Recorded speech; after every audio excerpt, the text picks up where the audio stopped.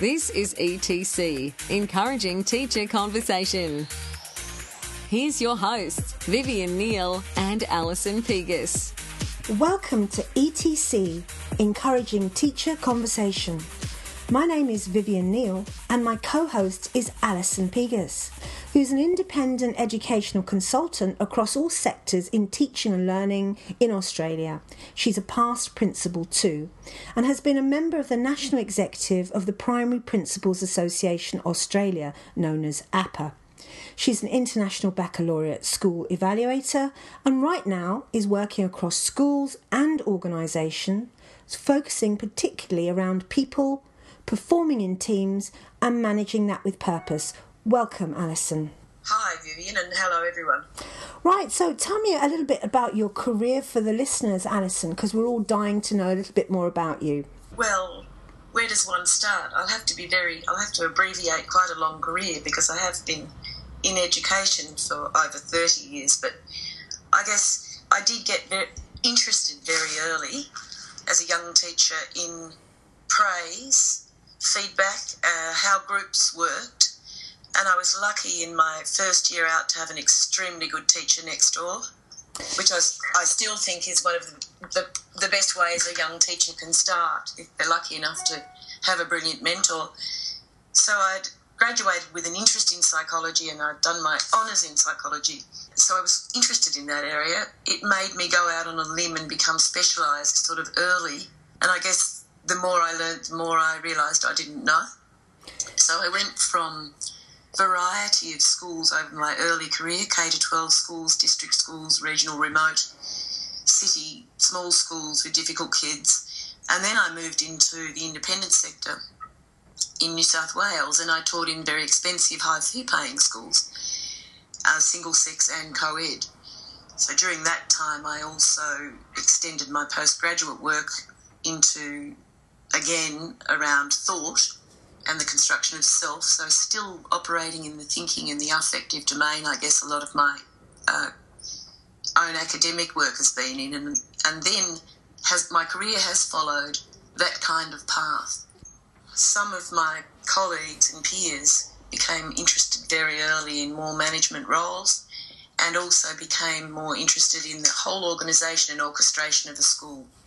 So do you think that since you began teaching, things have changed enormously? Because certainly I began in, I hate to say this, 1983. And certainly in the UK, we were still very much teaching in silos. You know, once you were in your classroom, you were very much the boss and nobody seemed to ask what you were doing. And actually communicating across the organisation didn't seem to be part of our modus operandi at all. Very similar starting date, I have to add. Yes, we did have that closed door and you're qualified now. You had a year of probation, that kind of process here, but yes, it was very much you're qualified now, you're really supposed to be getting on with it. You can get the difficult children as well as an experienced teacher could get it, and you were expected to cope. And as I said before, if you were lucky enough to get a good mentor, you probably did cope. One of the differences is now that we're aware that beginning teachers are that. They are genuine beginners, and that it's the responsibility of the rest of us to make sure they begin in a way that we want them to continue instead of beginning in the way that they were taught before they learn any different to that. Yes, because if you're not careful, you just bring your own ideas of teaching from how you were in school, which is highly inappropriate. One anecdote, when I was in my first year, my head of department used to spend his lunchtime reading the newspaper and by about 10 to 2 would be asleep behind it. And I was having a little bit of a difficulty and I said, I'm terribly sorry to disturb you, but can I just ask you something about whatever text I was teaching? And he said, look, Vivian, he said, you're experienced, you're intelligent enough, you know what you're doing, I have every confidence in you. And he went back to his paper. So that was my, help and mentoring. In some ways, though, if you think about it, thinking about also what we know about risk and error, we were freed to make error without an audience. True. Which for some people worked. But whilst we've continued to do that, we've compounded those errors as well. Yes, because we have the right mindset about the experimentation. I have to add, for me, the interest that got me right into being a researcher in my own class was through my own postgraduate work and getting students involved in research. It really changed how I taught from thinking I actually was an expert. Quite early in my career, I had that realisation that there is so much I don't know about this, and that the kids actually can tell you much more than we give them credit for. And of course, that's very, very important now. We can't ever predict in the same way as perhaps we could where our students are coming from, because with the internet and with the access to education generally, like never before, we have a lot of experts in our classrooms every single day. And I think putting yourself in the position of learner does inform your teaching. There's no doubt about that. Yes, I agree. And in fact, you really are the senior learner in the room. Yes, and that's a very different approach, isn't it? Yeah, and it's two levels of different approach, in that even if the students saw you as a senior learner, unless you see yourself as one, you're not either. It has to be a stated role for students seeing the teacher thinking aloud about what they are gleaning from the group as well. And I had an example very early in my career of a teacher who showed me that, who modelled that. Everything that she did, she said to the students, why might I be doing that? And at the time that she was doing that kind of conversation with her students, she was shocking them. In fact, the similar look of shock on the face of the students in Dylan Williams, the Welsh researcher, the work that he's done with students, they have similar disbelief on their face. I'm surprised that students in today's world still have disbelief on their face when they're asked for an opinion. And I think that is really, really important, and actually giving time. Nobody ever gave time for students to think. You would ask a question and say, right, who knows the answer to this? Oh, no one? Okay, let's move on type thing. Whereas you actually do need time to process. And as professionals, we also need to reflect and be reflexive in our approach to how we're teaching, our roles, the narratives we're creating, and where we see ourselves and our students developing. It's not just a case of transmission, is it? No, interesting that you say the narrative like that too, because that was the transmission narrative, the gumball machine or the empty box narrative. Yeah. But the other narrative is the one that you opened with in that first question about the silos. The new narrative that we're moving towards, gradually one would have to say, but is a collaborative one. It's got to be. Because the connections are, the experts are in your room, as you say. Our current narrative has to be much more collaborative about teacher practice, so that we don't have a silo of, here's a group of teachers that we know do fabulous work and whose students regularly produce in advance of a year's worth of progress. Here's a group of teachers that we know regularly don't. I think that's really important because, in the past, people were very cagey about what they were actually doing in their classrooms, and many people didn't want to share. And if somebody was set up as an example of good practice, there was almost like a mealy-mouthed approach. Oh, well, she knows what she's doing, or she's got lots of resources. And what I found really interesting, 10 or more, 15 years ago, I was working in further education, and we started putting courses online in what we called blended learning, where we were actually teaching some physical classes and some were actually forming themselves online for students who couldn't get into the college. And so therefore you had to put your courses online, accessible to anyone. And there was so much resistance to that, as if to say, well, someone's going to see my notes, someone's going to steal what I'm doing. It was quite crazy. And I think there's still an element of that But the most important thing for me is that we have to be collaborative. We have to be open. We have to start, linking everything. If you look at how data is shaping the way we are living our lives, we've got to make sure that everyone is talking to everyone else. Otherwise, you end up not communicating at all in the milieu that we're kind of living in. Which ends up making those silos even more pronounced. Yeah. And that access thing is a very big part of what we're talking about too. The change in what's accessible, what we can get to remote areas, what we can get to teachers in different ways in terms of their professional learning.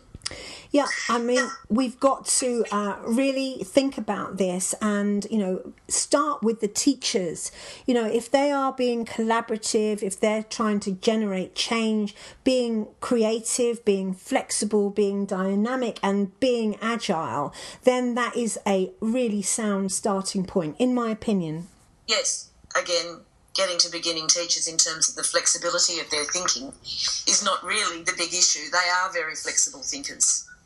Dealing with the flexibility and the unfettered access that younger teachers have to information is one thing. Helping them know what to do with it is the professional learning component of that, isn't it? But they have access to so much more. They can get a lesson plan. They can get a lesson plan that we spent the night before writing. Yeah. And we made the aids to probably go with the lesson as well.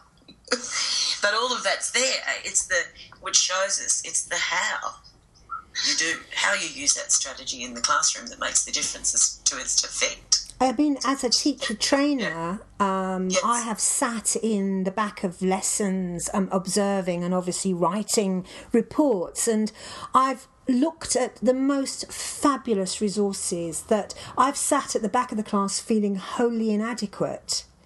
But the way they were actually utilised didn't ever seem to have any point. It was all singing, all dancing, but nothing really happened. And it was interesting because the kids would be turning around to look at me as if to say, we're not getting anywhere. And I thought that was fascinating because, the whole setup of the room, all the bits and pieces on the desk was absolutely fabulous. But the teaching and learning that stemmed from that was virtually non-existent. And you could get away with that.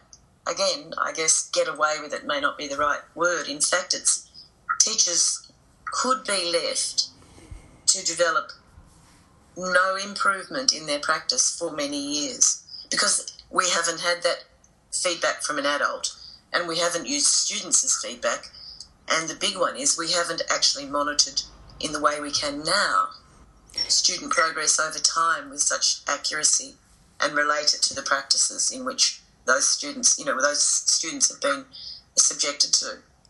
Yeah, so what do you think is your main focus at the moment, and how would you like to see schools evolving? I'm heartened by the way that I'm seeing, that many of us are seeing in Australia, and that is increasing focus on evidence-based practice, which means a whole lot more sharing between teachers. So I think the focus that I'm certainly taking and seeing in my work that most people respond to is increasing connection between staff members. So I guess that's asking for a greater autonomy for school principals to create culture and make decisions, big decisions that have effect on culture. There's increasing autonomy for school principals in Australia, which can go either way, obviously, but that autonomy can lead to staff selection, it can lead to professional learning decisions, but it can make a big difference, the decision-making they have around their leadership, what they do with their leadership. So if we're going to actually see a collaborative approach spreading, we need to see more bravery, I think, from principals, which we are seeing. And the move that's allowing that to happen is the increasing autonomy to schools. Is there any sort of negative aspect of that? I mean, if you have very charismatic principals who are taking risks and are very autonomous, does that mean that the differentiation between different schools might be vast?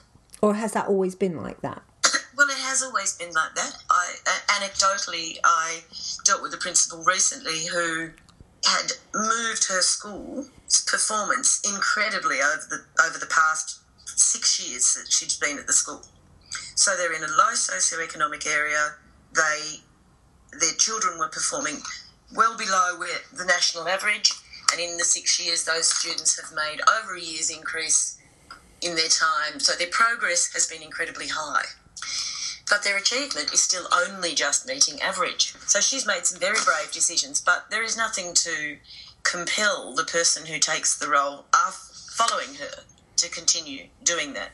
In fact, the forces at work would tempt a principal who comes in for a short stay to do quick fixes and see high marks from a smaller group of students. So there's a really good example where taking the brave stance may not have been the popular one. And there is the downfall, there's the appointment, all of the issues around appointing principals to positions, I guess, too. But it's making those decisions when you're in there, and I think that differential between schools in that you have, clearly you have in England, but yes, we do have in Australia and will be there, is there between the sectors anyway. Mm-hmm. They appoint senior people in a very different way. Yes, that's very true. So your work then, performing in teams and managing that with purpose, could you tell us a bit more about what that work involves? Most of my work is with either the senior teams in small businesses or organisations and in schools, but mostly with schools. So it's looking at the collaborative models actually at use in the school a lot of the time. So what teams? Now, we all know schools are made of teams. There are teams within teams in all schools. And if those teams are working well with a level of autonomy and clarity of process, then many of the things that bottleneck for school leadership, executive teams, don't become bottlenecks.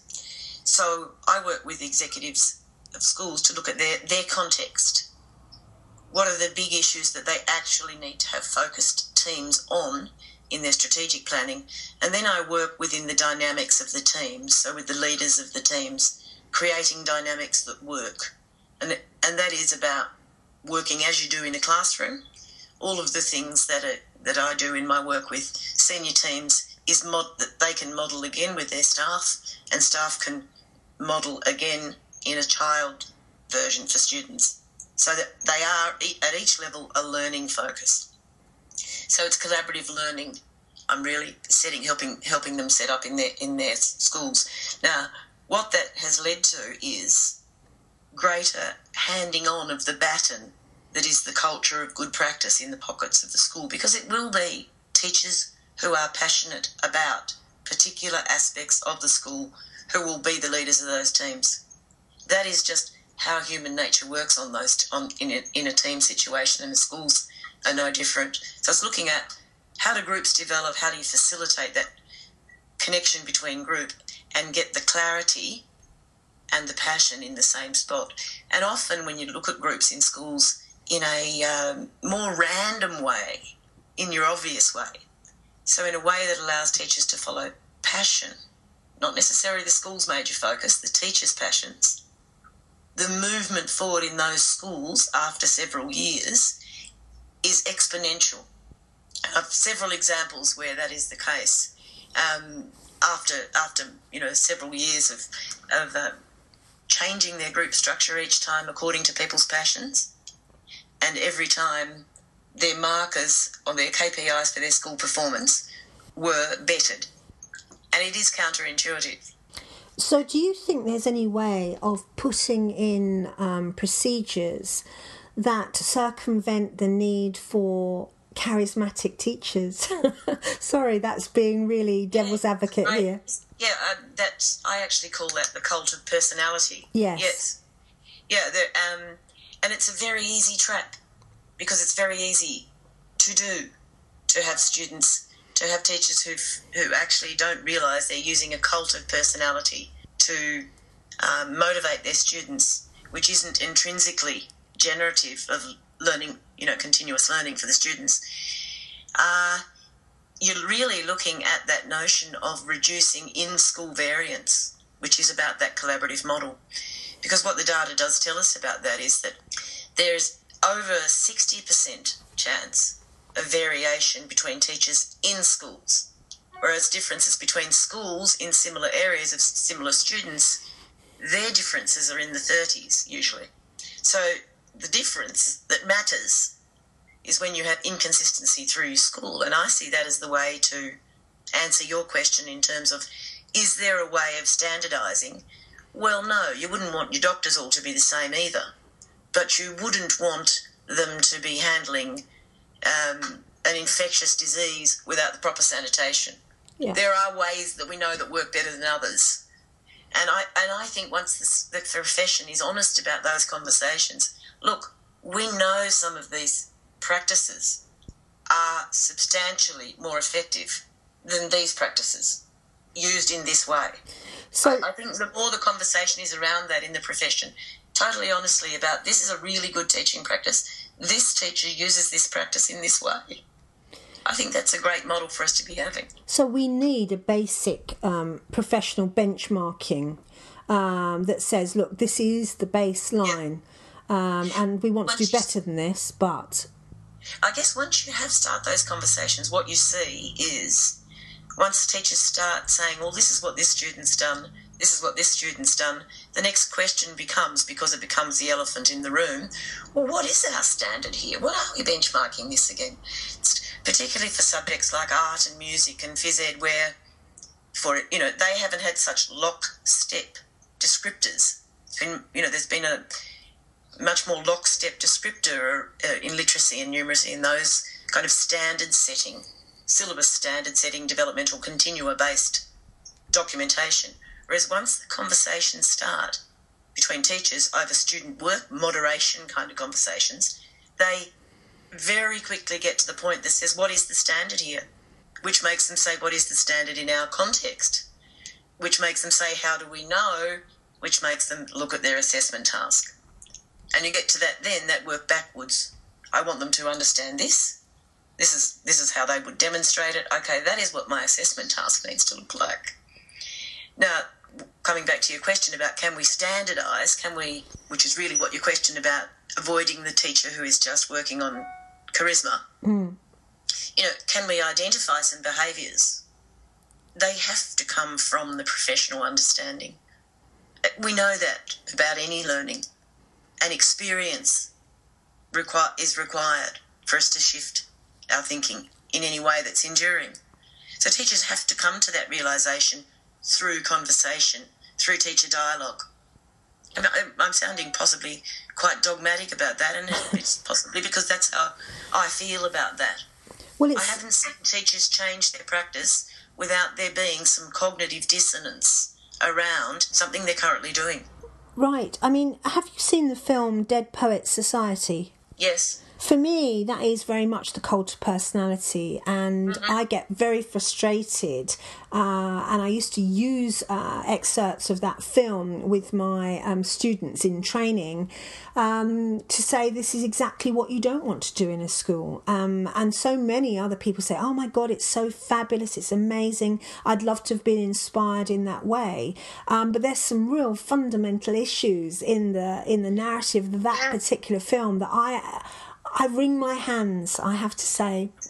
But I also use the Mona Lisa smile as a training one as well, because there's some furfies in there as well, and they all relate to that wonderful quote that people get given to put on their desk when they first become a teacher. Something about, you're really going to change minds and lives, and that is the dead poet fantasy. Even though it is true for many people once. If you consider how many teachers they had in their life also. And then there's that. And then there's the message we're giving to teachers that it's about being charismatic that matters. That is that awful message. Well, on that note, perhaps we'll leave it there and come back to this heated debate when we talk again next week. So thank you very much, Alison, for all your observations, and I'm sure that listeners will have an awful lot to say and respond to. Thank you. Thank you, Vivi.